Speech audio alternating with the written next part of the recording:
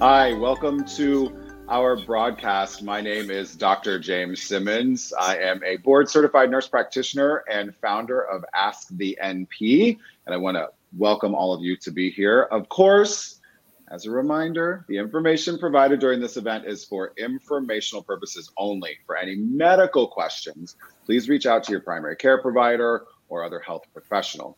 I also want to give a little bit of a disclaimer here that we're going to be talking about some pretty sensitive and pretty personal topics that may be upsetting for some folks. So please know that will happen, but these are going to be real and fantastic conversations, and we hope helpful. If at any time you need help with anything, there are always Providence resources at providence.org, of course, as well as 1-800-273-TALK is the National Suicide Lifeline. If you need help or you need help helping someone, those resources are always available to you. So joining me for this conversation is Dr. Arpan Wagre, Chief Medical Officer, Behavioral Medicine at Providence, and Josh Cutler, Senior Clinical Manager and Psychotherapist at Providence and Swedish. Hello, gentlemen. Good afternoon. Hi, James. Hey, James. Hello, hello. So first off, for the folks who don't know you or don't know what you do, just let everyone watching what your roles are. Josh, let's start with you. Yeah, so I'm a licensed clinical social worker based in Seattle, and I'm trained as a psychotherapist, and in the last couple of years have been really focusing my work on taking care of our healthcare providers who are working on the front lines. So have had a lot of doctors and nurses and administrative staff who've been seeing me over telehealth for counseling. And then I also have been running a team that we built that does that work as well. So that's the management part of my title and role. And so started my work in our health system at Swedish and have continued that work at Providence, and have worked really closely with Dr. Wagre and have been really lucky to have been able to bring some of his vision to life. Excellent. Thank you, Josh. Dr. Wagre? Well, thank you so much, James. And this is really exciting for me to be able to partner with my friend over here, Josh Cutler, whom I've known for many years, and have a real conversation. So I serve as Chief Medical Officer for Behavioral Medicine at Providence. I'm a geriatric psychiatrist by training. And part of the role at the system is to try to do three big things. I mean, we want to make sure that we have the best place we have access to mental health resources and support for all our caregivers, 120,000 caregivers and their dependents. Second, our day job, taking care of our patients. So if people do trust us with their care, that we always show up for them and meet their needs as a whole person, mind, body, spirit, with no wrong door. And we also have a responsibility towards our communities and making sure that we're focusing on improving the mental health and well-being of our communities. And the area of focus for us is through the Work to Be Well program that Dr. Henderson leads, and promoting youth mental health and resilience. So that is the body of work across our 7 states with a multidisciplinary team of awesome people that I'm privileged to be a part of. Neither of you are very busy or very involved. Yeah, neither of you have much going on at all. It's very clear. Dr. Wagre, you mentioned trust, and I think that's a hugely key component of having difficult conversations about mental health in general, but in particular about suicide. And that may be a key, but if you could share with us some of the other keys about how you might start or initiate a conversation with someone who you think might be experiencing suicidal thoughts. Well, thanks, James. That's a beautiful question. And before I get into trying to answer that and give you some examples, I had maybe 2 comments that I wanted to share. First, just the importance of starting a conversation. So when people are in that emotional anguish and that extreme distress, externally, you might not be able to pick up on that. And I think being able to start a conversation and have a real conversation can save a life. I think I want to underscore the importance of this. I know it's difficult, but it can save a life.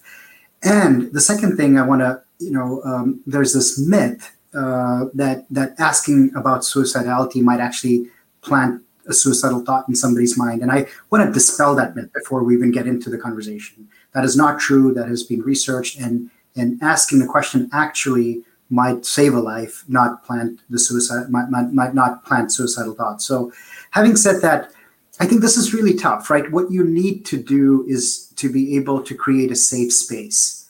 I would say, genuinely being present and listening to people with empathy is probably one of the most important things that we can do to start a conversation. What I have found helpful is in some way or form to normalize the conversations. If you would like to share about yourself, sometimes that creates mutuality and makes it easier for people to talk about some very difficult topics. I have always tried to use things like, using I statements. I've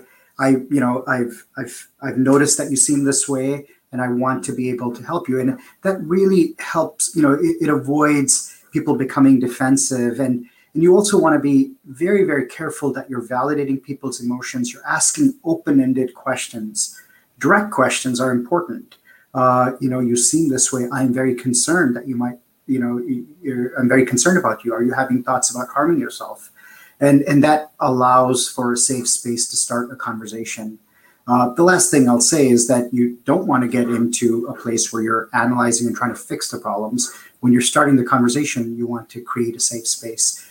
So those are some things that have worked when I've tried to start these conversations, and I hope that helps our listeners. Absolutely. I was just taking notes while you were doing this, just to sort of recap. Creating a safe space, starting with I statements, being direct. I think this is one of the most important, aspects about this, at least in my experience, is that this is not a place for us to use our corporate speak, yes. Right? This is not a place for us to sort of PR our way around the issue. You have to be direct, even if you think it's going to make the person angry, and even if the person that you're talking to does get angry. That's okay. It's better to have an angry friend than one friend that's not around, right? Or loved one. So thank you so much for sharing that. Josh, you recently published a memoir, sort of on your personal reflections as a psychotherapist, but also, Josh, you have a really sort of compelling personal story that I really think everyone listening to would benefit from, and I sort of just want to create a safe space here. And using I statements, I will directly ask you if you would like to share, some of your personal journey that I think could be really, really helpful for the folks watching. Yeah. So my book is called The Day Hospital, and the first edition actually I wrote before COVID, and I published it anonymously. I wasn't ready to put my name on it, and I blacked some parts out of it. But I got to the point where I shared it with some people and got some good feedback, and just decided that I wanted to write a second edition with my name on it. And I added some additional experiences of what it was like to work as a therapist during COVID with healthcare providers. But the premise of the book, where it starts, is at the day hospital, where I actually had a little bit of a breakdown myself a couple of years ago, and ended up going into a psychiatric day hospital program. And it really helped me a lot. And I was really struggling with depression, which is something I've actually struggled with for most of my adult life. It wasn't a new thing, but it was something that I felt like I was managing pretty well until I wasn't. And so I was able to luckily be surrounded by a good group of professionals and really supportive colleagues and family, and also was able to then get into this program where I got some help. And then so the book is about my experience both in that program and then reflecting on my life kind of leading up to that, and then after that, both weaving together stories of working as a professional and also as a patient. So it's been a really interesting journey that's really been kind of two parallel paths as far as what people have experienced. And I'm trying to be at a place right now where I'm integrating some of this, some of these life experiences a little bit more in my story, and being a little bit more open, because the reality is it's all of who I am. And some people that know me actually pretty well have read this book, and they were like, wow, I had no idea that this is some of the stuff that you'd been through. And so it's been definitely kind of a healing journey for me to be a little more vulnerable. I wouldn't just suggest anybody come out of mental health treatment, and you don't have to suddenly tell everybody about it. It's been a long-term process for me, and there's certainly not, certainly held some things back, but I'm really glad to be able to share this, and I really appreciate how supportive Dr. Wagre has been of this journey. He wrote a nice praise for it in the front of the book, and he actually appears a couple times in the book as being a supportive mentor during that process. So, thank you, Josh, for sharing that. I know that it seems so easy for you to share that right now. By the way, us being on the outside looking at you. But I know that was probably very difficult, and has taken a lot to get up to that, to share that publicly. So thank you. You mentioned people who knew you really well didn't even realize some things were going on, and I think that's really, really common, including Dr. Wagre, who, if I understand, was your boss essentially, right? And how did that dynamic work? And how could that be helpful for those watching when you might need help, and the help you might need may impact your ability to continue doing your job? But it's also really important for you to have that conversation with a superior. And can you talk about that situation a little bit? Yeah, and I would say, yeah, Dr. Wagre is amazing, and I've loved working with him. And in this instance, I had applied to HR to get some time off because I needed that to go to this program, and I was kind of thinking, should I mention this to anybody? I didn't have to, and that's also something that's totally. You're right. I want to make that clear. If you don't feel comfortable talking with your boss about this stuff, you don't have to. But he just had gotten notice that I was taking some time off and was asking how I was doing, and I just decided, you know what? I trust this guy. And I'm going to tell him what's really going on. And that is the first time I'd ever had that candid of a conversation with a supervisor about my mental health. And my supervisor happened to be a psychiatrist at that moment, which was kind of an interesting twist. Sure. And so, he was overwhelmingly supportive. I was a little bit terrified because I'd been definitely a rising star in his group, and we were in the middle of a huge project that I didn't want to drop the ball on, but it was like, I've got to take some time off and take care of myself. And he made that clear that was the first priority for me and my family. So I'm forever grateful for that. Josh, you're just so kind. James, you picked up on that. You picked up on it so well. How hard it must be for someone like Josh to share a story, and yet he's doing it with so much ease at this time. That takes a lot of courage. And, for our listeners who don't know the work that Josh was doing, he was single-handedly building a program for all Providence caregivers to help them at some of their darkest hours. A behavioral health concierge service that really met the needs of any of our caregivers or their dependents.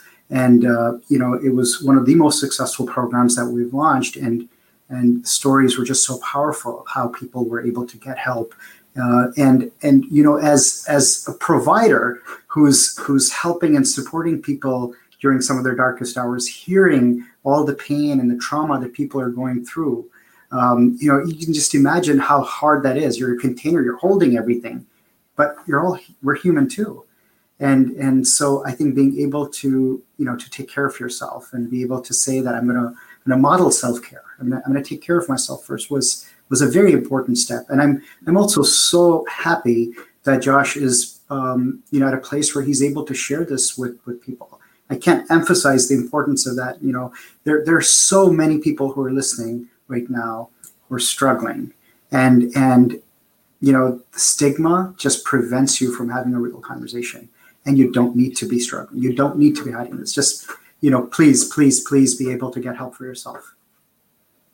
And that stigma is so incredibly powerful, right? It not only from we think about sort of stigma in a larger sense, right? Like at this, Gestalt level of society has this stigma, but it really often comes down to a personal stigma that we have ourselves, and judging ourselves. And Josh, I kind of want to I want to highlight a little bit and see maybe if you can share with us just a little bit about the juxtaposition between what was probably happening in your mind between developing this program for caregivers who need mental health support and finally realizing you needed mental health support yourself. I think this is probably something that's unique to you, but that lots of other people realize I have to keep working to pay the bills, and I got to take the kids to soccer practice, and we have to be safe from COVID, and we have to do all these things, and I have to blah, blah, blah, and fix the house and all these other things.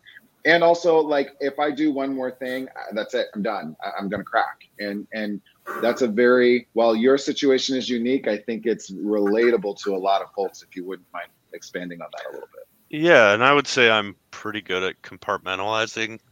Maybe too good. I think us healthcare providers, we're pretty good at, walking into the clinic, or if we're doing virtual, turning on the virtual screen, and just somehow all that stuff that's going on for us, we just managed to shove to the background, and we show up with this professional persona. And I've been doing that for a long time, and I can do it pretty well. But there comes to a point where that's no longer sustainable.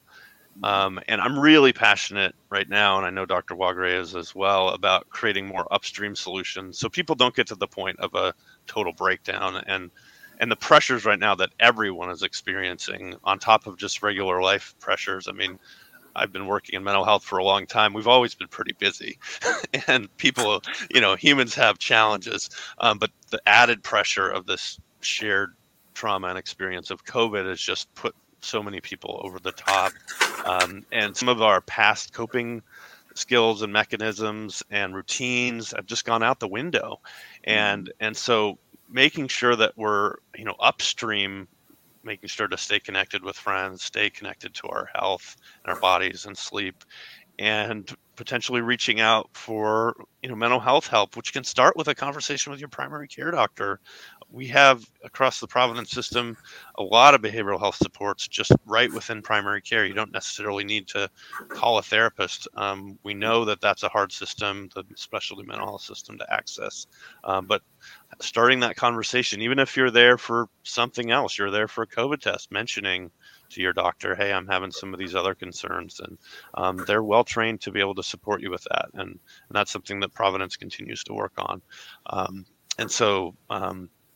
So yeah, just checking in with yourself when you're feeling like, yeah, on the outside, I'm smiling and I'm going. And I mean, I had that weekend. My daughter had 2 soccer games back to back.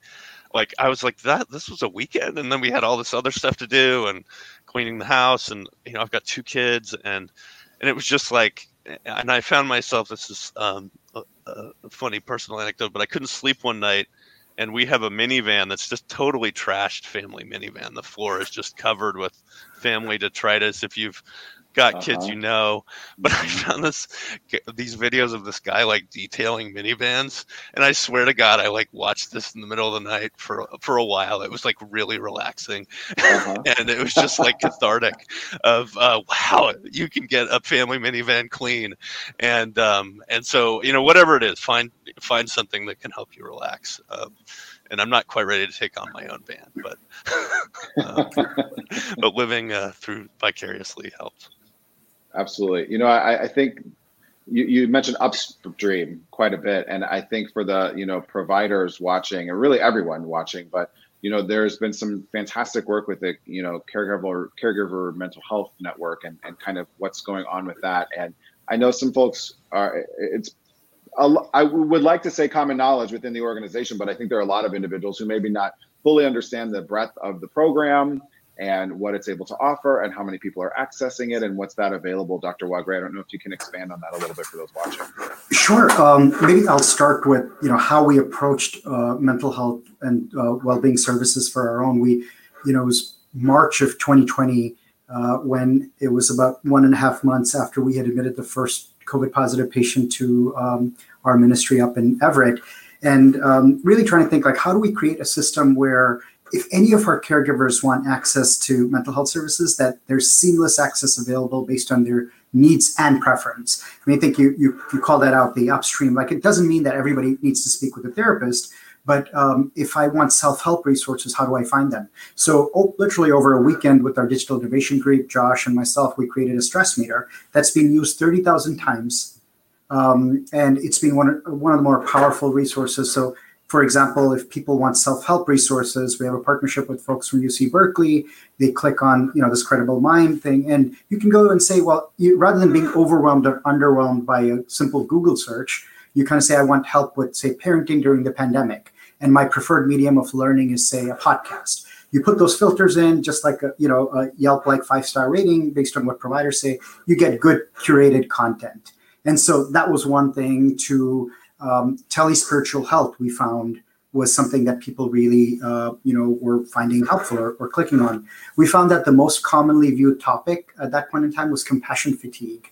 And I can see how that might be coming back again with the Delta surge and all those who are caring for people who are not getting vaccinated and everything else that goes with it. And so we have that. And then the concierge, right? All this itself can be overwhelming. I want a phone a friend option. And that's where it comes in, Mr. Cutler, with all his amazing services. And we had 10,000 visits to this. So it just gives you a sense of how much. And then on the other side, we recognize that help-seeking behavior doesn't come naturally to people in healthcare. So while this was helpful for the small subset of people who raised their hands and got help, then we had to make sure that we're putting in place a proactive approach. So this is where we partnered with the American Foundation for Suicide Prevention, and we launched a program called My Mental Health Matters, in which you have an annual mental health checkup. And I think, it's very early. It's been about 6 weeks or so since we've been doing this. And we found some really concerning statistics. We've found some really concerning numbers there. So about 1,450 of our caregivers took this assessment, and 61% of them were in tier 1, that is extreme emotional distress and at risk for suicide. And there were 98 caregivers who were describing active suicidal thoughts. So and every one of them was responded to with a personal message from a therapist. And so hopefully intercepted and provided and sent on a different path so they get help. But that's the level of stress and suffering that those in healthcare are dealing with. Yeah. Wow. And I mean, that's fantastic work. The statistics you just gave, though, the numbers you gave are as a healthcare provider, I guess I have to say not that shocking once I sort of step back, but being able to have a tool like this that identified 98 individuals who were actively having suicidal thoughts, I think this helps us to sort of open up this conversation a little bit about, what are some misconceptions for those 98 individuals and other individuals who are experiencing suicidal thoughts in that moment. I mean, I think people who have never had suicide happen in their family or with loved ones or whatever may not understand sometimes the thinking and the mentality that's going on with someone who is actively suicidal, caregiver or not. Yeah. You raised such a good point. And I was reminded of a story shared by David Cummington, one of the zero suicide experts. And he describes this instance so I want you to stay with me for a second and try to visualize this, right? When you're thinking about people who are suicidal, because we talk about suicide as a choice. We used to, for many years up until recently, and some still do, say this person died by a heart attack, but that person committed suicide, right? Now the field has moved away from using the words like committed, but I just want you to think about this for a second. Say you're hanging from a cliff, right? You're hanging from a cliff, and below you have all these rocks that if you let go, you're going to die, right? You're hanging on, and you're hanging on with dear life. You don't want to let go.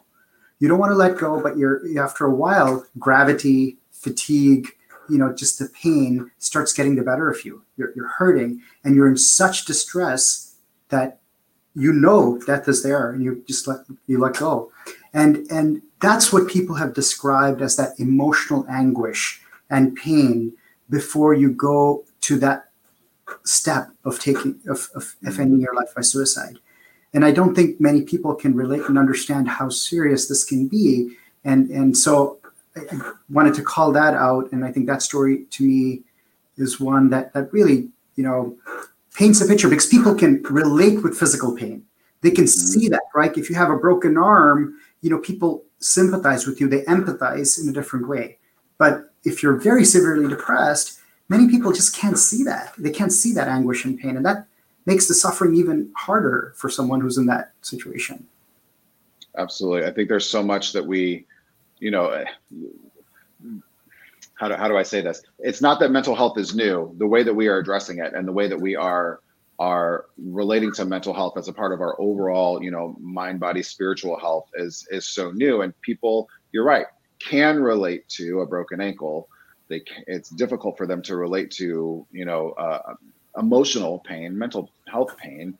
But that analogy was great, of someone hanging on and then it just becomes overwhelming, you know, at some point. And we have some of the resources going across the bottom here. I want to say this out loud. It's one of my favorite resources in the world, 1-800-273-TALK or 8255. It says National Suicide Lifeline.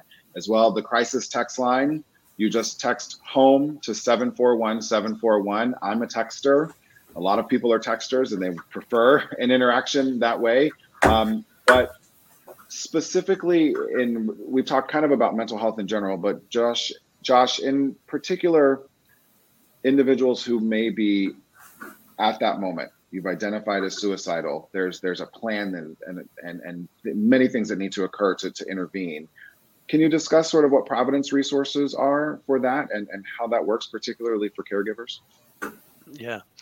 Well, first of all, if someone has a plan that they're actively planning to carry out, calling 911 or going to the emergency room is really your most important next step. But if it's not quite to that point, and somebody, I mean, having some fleeting thoughts of suicide is actually relatively common. I talk with a lot of patients about it, and they're far from being at a dangerous place. But you want to make sure and get those people help as well before they get to a worse place. The recommended intervention is to make a safety plan, and you can do that with your primary care doctor. If you end up going to the emergency room but you don't go on for further care, they're going to work on setting up a safety plan with you, which is going to include people you can call if you're distressed and you're thinking about hurting yourself. Also potentially some exercises or strategies you might use to help calm yourself down, and some additional numbers you can call, like some of the ones that we're putting across the bottom of the screen. But if you're concerned about somebody that's in this place, whether it's a friend or it's a patient that you're seeing, keeping in close touch and letting them know how much you care about them and that they're not a burden and that's not a problem, and keeping just a consistent schedule of, hey, we're going to talk tomorrow at this time, is just really important to know that you're out there and you're thinking about them, and making sure that, again, there's a safety plan to, rather than contracting and making them promise to never do anything. That doesn't necessarily work. What we want is to help people to feel that they have a number of resources if they get to that dark place. You brought up, contracts used to be popular back in the day, and you brought up not doing contracts. Dr. Wagre, are there, in just the brief sort of 90 seconds we have left, other things that folks should not do in a situation like that? You two are both highly, highly trained individuals who this comes second nature, but for even other caregivers or people watching who are saying, okay, there's someone in my life who is suicidal, what is something that they should not do in that scenario when they're trying to help? That's a good question, James. One thing that comes to mind, I think, like we talked about in the earlier part of the conversation, creating a safe space and asking open-ended questions. I would definitely avoid, missing that opportunity to have a real conversation by saying something like, well, you're not feeling suicidal, are you? Or something like that, where it's closed and you're kind of putting people in that situation where they're not, if they're already struggling and it's hard enough for them to start a conversation, and close questions like that, or those kinds of comments would just, miss that opportunity. And I think also just kind of thinking about this differently, that suicide prevention is not just the responsibility of behavioral health or the healthcare sector. This is a societal issue, and all of us need to be a part of that. So schools, faith-based communities, we need to make sure that everyone is playing a role in this. Mm-hmm. Absolutely. I'm so glad that you brought that up, that it's on all of us, really, right? Particularly when someone is actively suicidal, which that's even different language that I know we're potentially sort of trying to get away from, but say something. But I love that you said, because it's uncomfortable for everyone, right? To sometimes say something and then to go say, well, you're not suicidal, are you? There's a lot of judgment. There's a lot of stigma in that that approach. So thank you so much for sharing that. I did want to just address right before we leave. I'm so sorry. I saw that there is a Facebook question. Has there been an increase in suicides among healthcare workers since the beginning of the pandemic? I know I have a little bit of data on that, but it's actually older. It's from this spring, and the short answer is yes. My data is particularly among nurses, and it's striking. The percentage of nurses who were in that kind of tier 1 that you talked about before, Dr. Wagre, but just in the last few seconds we have. Do you have any information or data about that for our question? It is interesting. So depression, anxiety, deaths by drug overdose have clearly increased. The data for deaths by suicide is lagging. There was one study across 21 countries that had some data that actually showed that we did not have a significant increase, but it's still early. And so, one would be concerned about it, but we didn't. And a part of what people were using to explain was sometimes in the context of natural disasters and events like this, the community comes together in a very different way. And maybe there's a protective component, but I think it's just a little too early to have all the answers on this because some of this data lags and we see things later down the road. Absolutely. Thank you for that. And thank you for letting me put you on the spot with 10 seconds to go. I appreciate that. Dr. Wagre, Josh Cutler, thank you so much for doing this and having these conversations. Discussing suicide is difficult, but doesn't have to be. And I'm so glad that Providence is allowing us to do this, to try to continue to normalize these conversations among everyone. And I am biased, but particularly for the other healthcare providers out there, that a lot of us are really struggling. So thank you. And Josh, in particular, thank you so much for sharing your story and for being vulnerable. That's real. And I guarantee you that you touched people with that. I know you did me as well, just for sharing your story. So thank you. As you'll see it scrolling across the bottom, those folks still watching, if you're looking for a behavioral health specialist in your area, of course, please go to providence.org. Always, I will say it one more time, 1-800-273-TALK. If you need help or if you need help helping someone, I always think that that's really important. And the crisis text line as well. Text home to 741-741. Thank you both for joining us. And of course, make sure you follow us on social media at Providence Health System on LinkedIn, Facebook, and Instagram, and under Providence on Twitter.